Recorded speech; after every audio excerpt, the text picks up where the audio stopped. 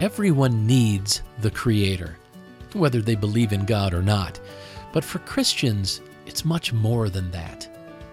We need God in our lives to bring meaning, love, and forgiveness, and to help us prepare for eternal life in heaven.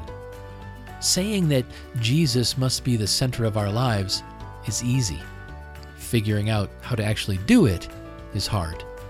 But it must be done, because it's how we'll be able to prepare ourselves to accept the forgiveness that Christ is waiting to offer. Welcome to the Real Word Podcast for the 5th Sunday in Lent, Cycle C of the Roman Catholic Lectionary.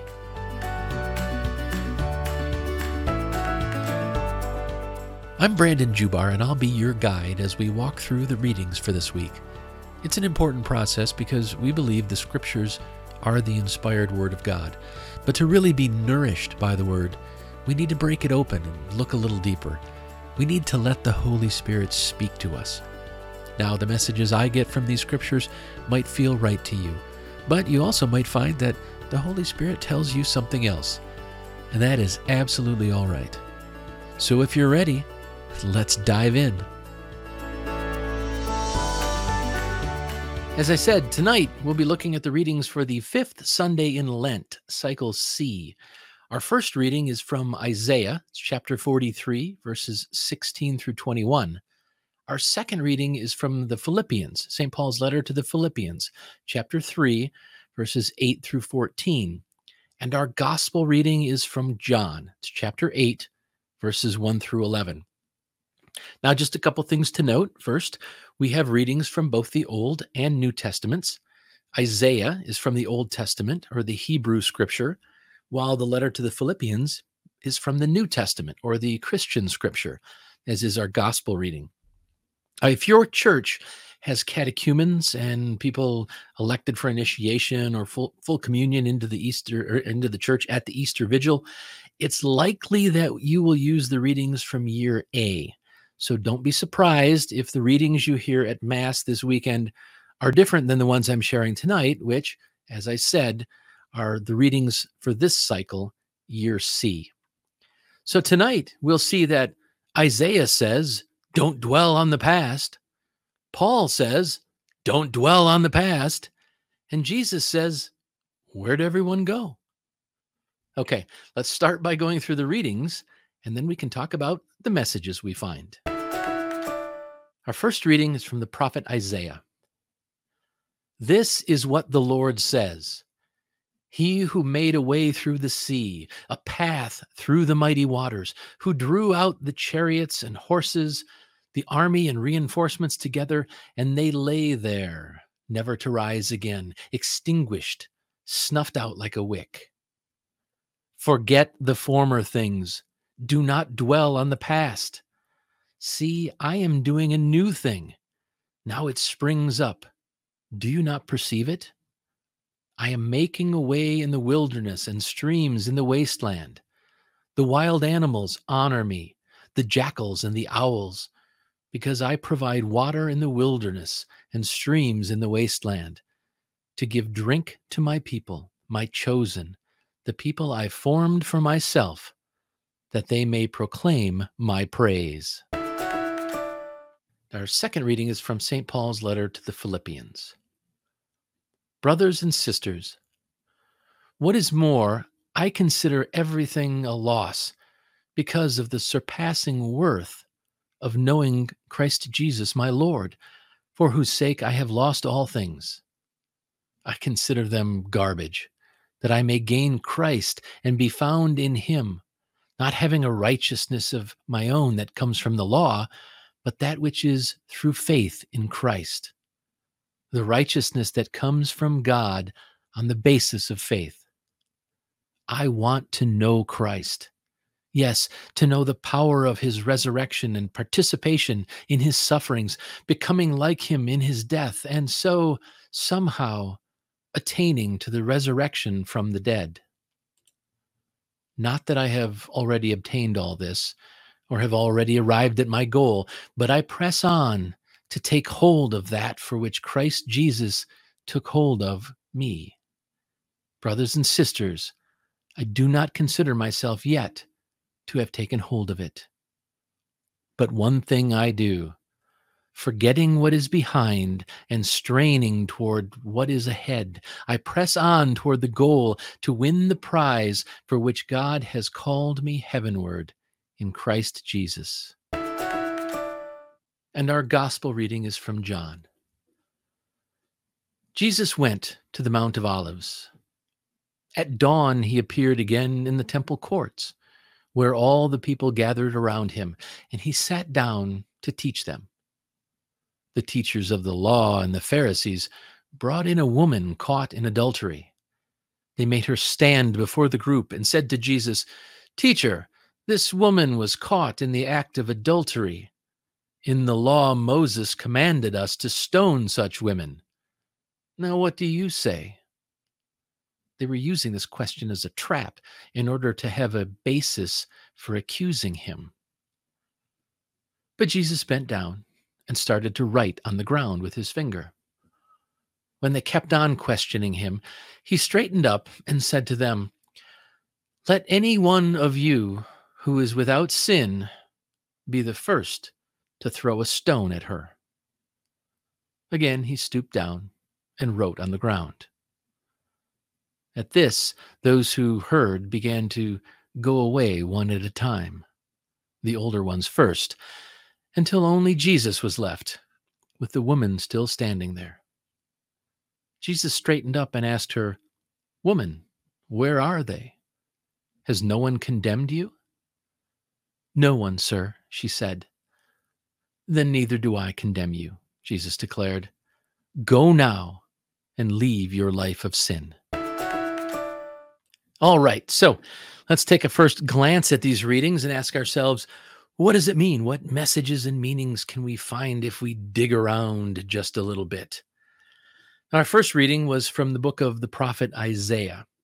And let's start by setting the stage a bit, because the reading itself can be a bit deceiving for some folks. The first half is talking about the exodus out of Egypt, when the Lord parted the Red Sea to let the Israelites pass, and then let it crash down again on the Egyptian army. Isaiah wrote, "They lay there, never to rise again." Biblical scholars believe this part of Isaiah was written after the Babylonian exile. And the fact that it's a reading from Isaiah and not from Exodus should tip you off to the fact that it's taking place long after the Exodus out of Egypt, but we don't always pay attention to that. Anyway, what Isaiah was doing was he was reminding the people about how powerful the Lord is by recalling the story of that Exodus, of the Exodus out of Egypt.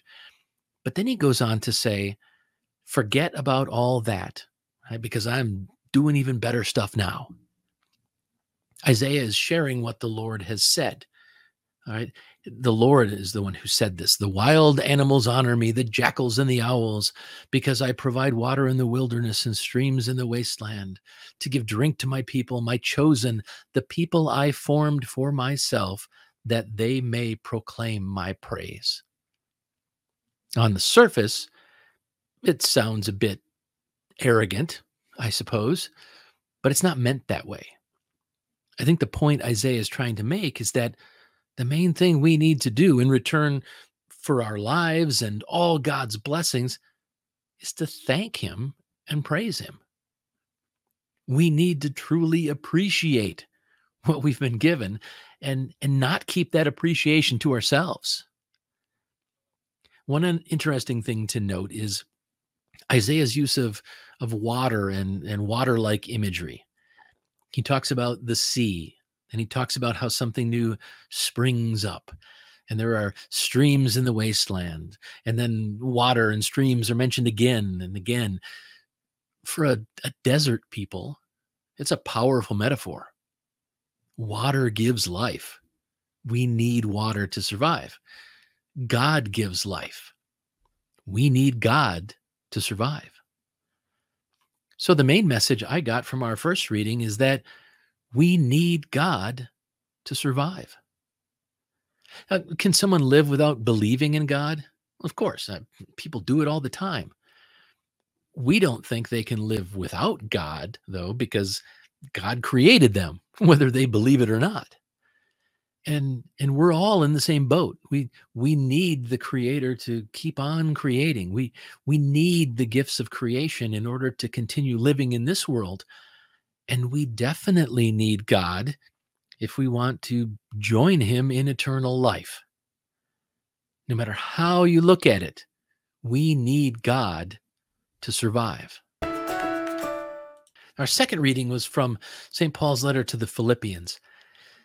And in it, Paul writes about the fact that he has figured out exactly what is most important, and that is making Christ the absolute center of his life.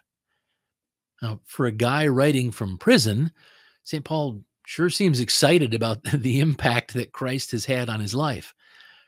And one thing people don't realize is that Roman prisons weren't correctional facilities or even penal institutions. They were holding pens. People didn't get put there as punishment, serving prison sentences like we're familiar with today. No, they were being held there while waiting for the actual punishment, which was usually torture or death, or torture ending in death. The point is, Paul knew he was unlikely to get out of prison, unless it was in the whatever the first century equivalent of a body bag is. But he was still happy about being inspired by Christ. And he seemed to be looking forward to following in the footsteps of Christ. He even talked about wanting to participate in Christ's sufferings. Unlike the televangelists of today, when Paul talks about potential suffering to come, he's dead serious. Bad pun intended. But Paul doesn't just talk about suffering as a path to getting closer to Christ. He also talks about something probably a bit more doable for the rest of us. Paul explains that to know Christ closely, we have to set aside all the clutter in our lives. We have to Marie Kondo the heck out of our lives and get rid of all the unimportant things. All the stuff that tends to get in the way. To Paul, all his former accomplishments were insignificant. All of his prior wealth, he called it garbage. His point seems to be that nothing else matters much once we find Jesus. Near the end of the reading, Paul describes it a little differently, as if he's running toward the finish line. He's clear that he forgot about all of this other stuff because he's focused on the prize, focused on what's ahead, not on all the things from the past. Like someone running a marathon, Paul seems to be saying that concentration and determination can keep us on the path to eternal life in Jesus. So the main message I got from our second reading is that Jesus must be the center of our lives. That's a very churchy thing to say, but it's something we need to really think about. St. Paul was telling us to forget all the other garbage and focus on Christ. But it's tricky, isn't it? Because if we put Jesus at the center of our lives, then we must follow his commands. And many of those involve caring for one another, which means putting others, the needs of others before our own needs, without making them the center of our lives. It can be confusing. So we need to keep refocusing on the fact that Jesus must be the center of our lives. And finally, our gospel reading was from John. And this reading is one you're probably familiar with. Jesus says, "Let any one of you who is without sin be the first to throw a stone at her." Then a little old lady shuffles to the front of the crowd and pelts the woman with a good-sized rock. And Jesus looks at her and says, "Really, mother?" Seriously, though, this reading gives us several things to think about. At least one thing I think people overthink, and it also provides some people with the means to persecute certain other people. So let's start at the beginning. He's teaching in the temple courts, and the teachers of the law and the Pharisees are trying to come up with some way to accuse him. So this whole thing is a trap, and Jesus knows it. But unlike some other times, he doesn't jump right into a parable or immediately start asking them questions in return. Instead, he bends down and starts writing on the ground with his finger. At first, he won't even be bothered with it, and he just ignores them. Now, this is the point where a lot of people start conjecturing and coming up with all kinds of theories, some of which are based on scripture or Jewish practices. But the question they debate is, what was he writing? Was he just doodling, or was he was writing the sins of all the people gathered there? All right. Frankly, we don't know. And I don't think it changes the meaning of the story. They tried to trap Jesus, and his initial reaction was to ignore them. That right there speaks volumes, regardless of what he was writing in the sand. And when they kept pushing him, and they just wouldn't let it go, then he stood up and spoke those famous words. Let anyone of you who is without sin be the first to throw a stone at her. Now, the law didn't say anything about needing to be without sin in order to stone someone who was caught committing adultery. And I'm sure Jesus knew that. But instead of debating the law on its merits, right, debating whether or not it's reasonable and just, he avoids that debate altogether and throws out this challenge. It's almost like, fine, whatever. Whoever's sinless, come on up and get this party started. Obviously, they weren't expecting that.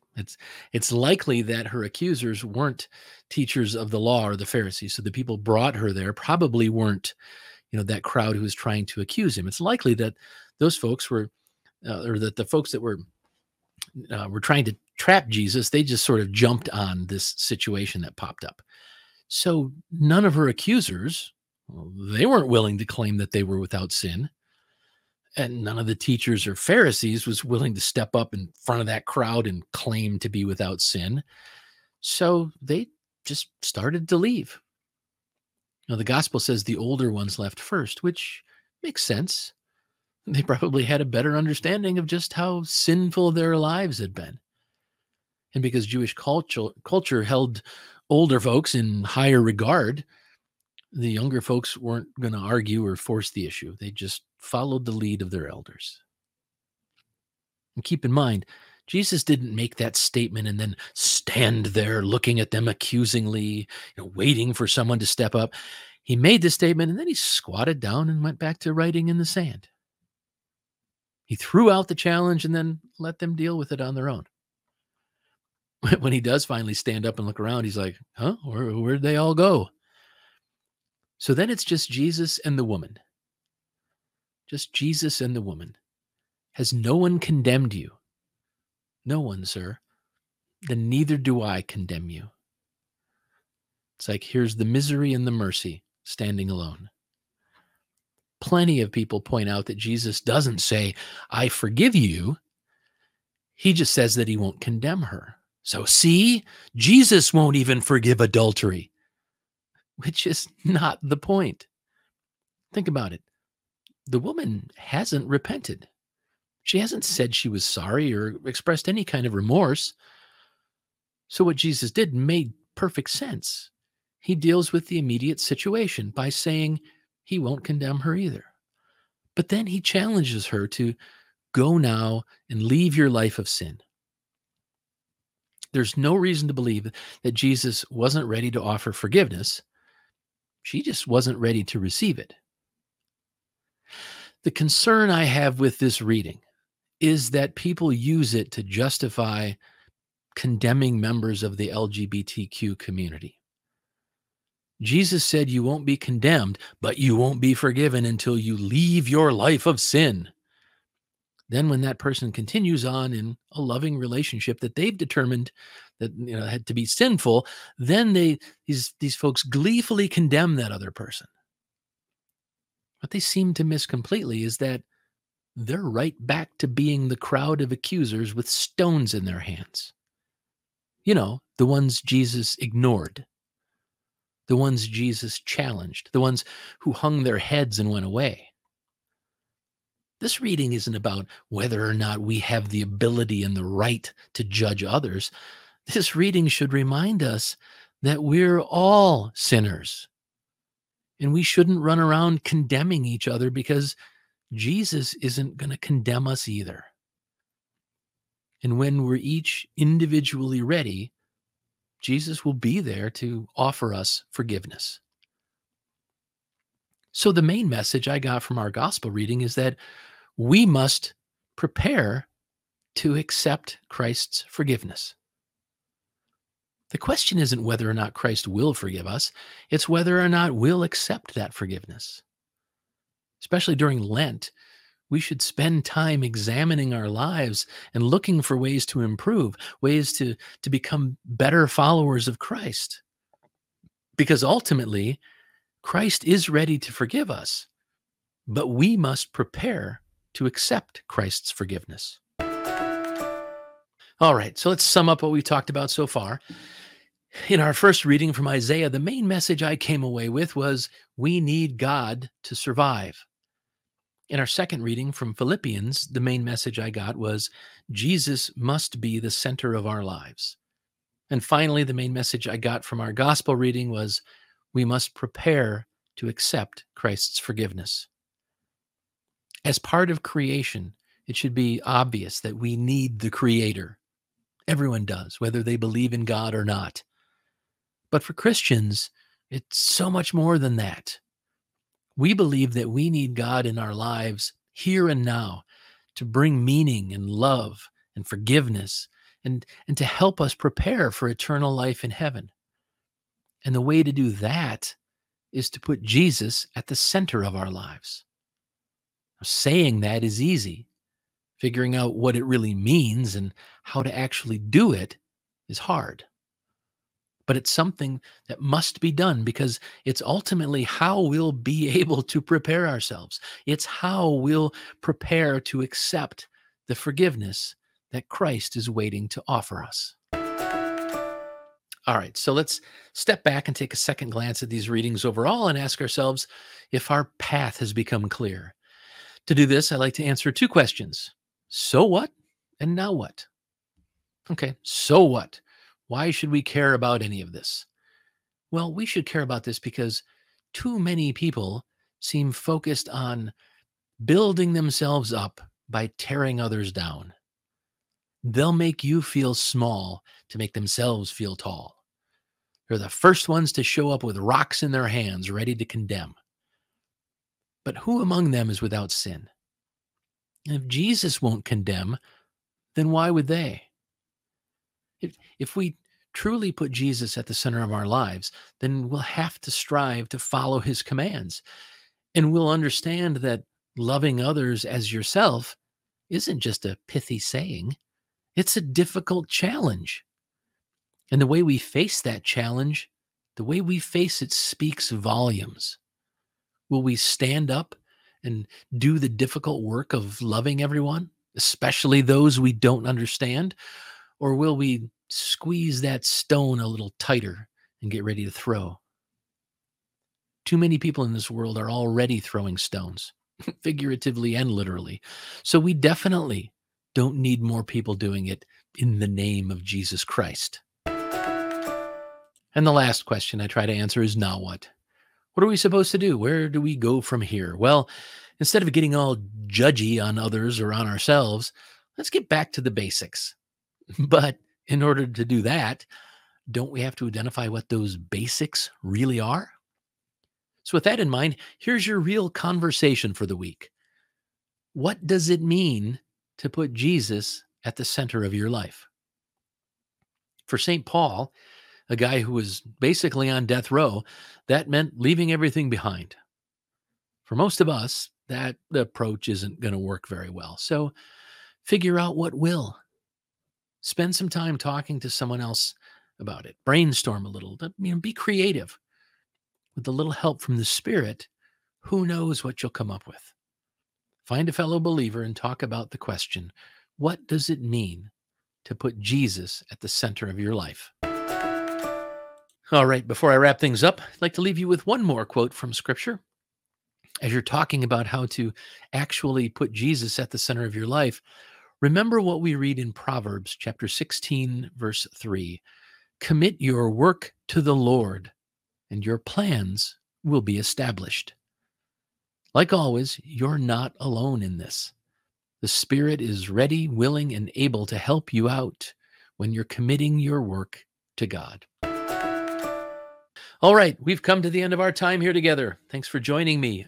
I'll be back again next week, but in the meantime, I encourage you to use this as a starting point. Spend some time with the Bible on your own. Read through a passage a couple of times. Think about it. Pray about it. Open up not only your mind, but your heart. Break open the Word and then listen to what the Holy Spirit says to you. The Real Word podcast is brought to you by the Real Values Project, Real Youth Ministry, and the Real Values Framework. REAL stands for respect, engage, accept, and lead. For more information on the Real Values, please visit keepingitreal.club. And finally, the Bible readings used for this podcast are from the Holy Bible, New International Version. Copyright 1973, 1978, 1984, and 2011 by Biblica Inc. Used by permission, all rights reserved worldwide.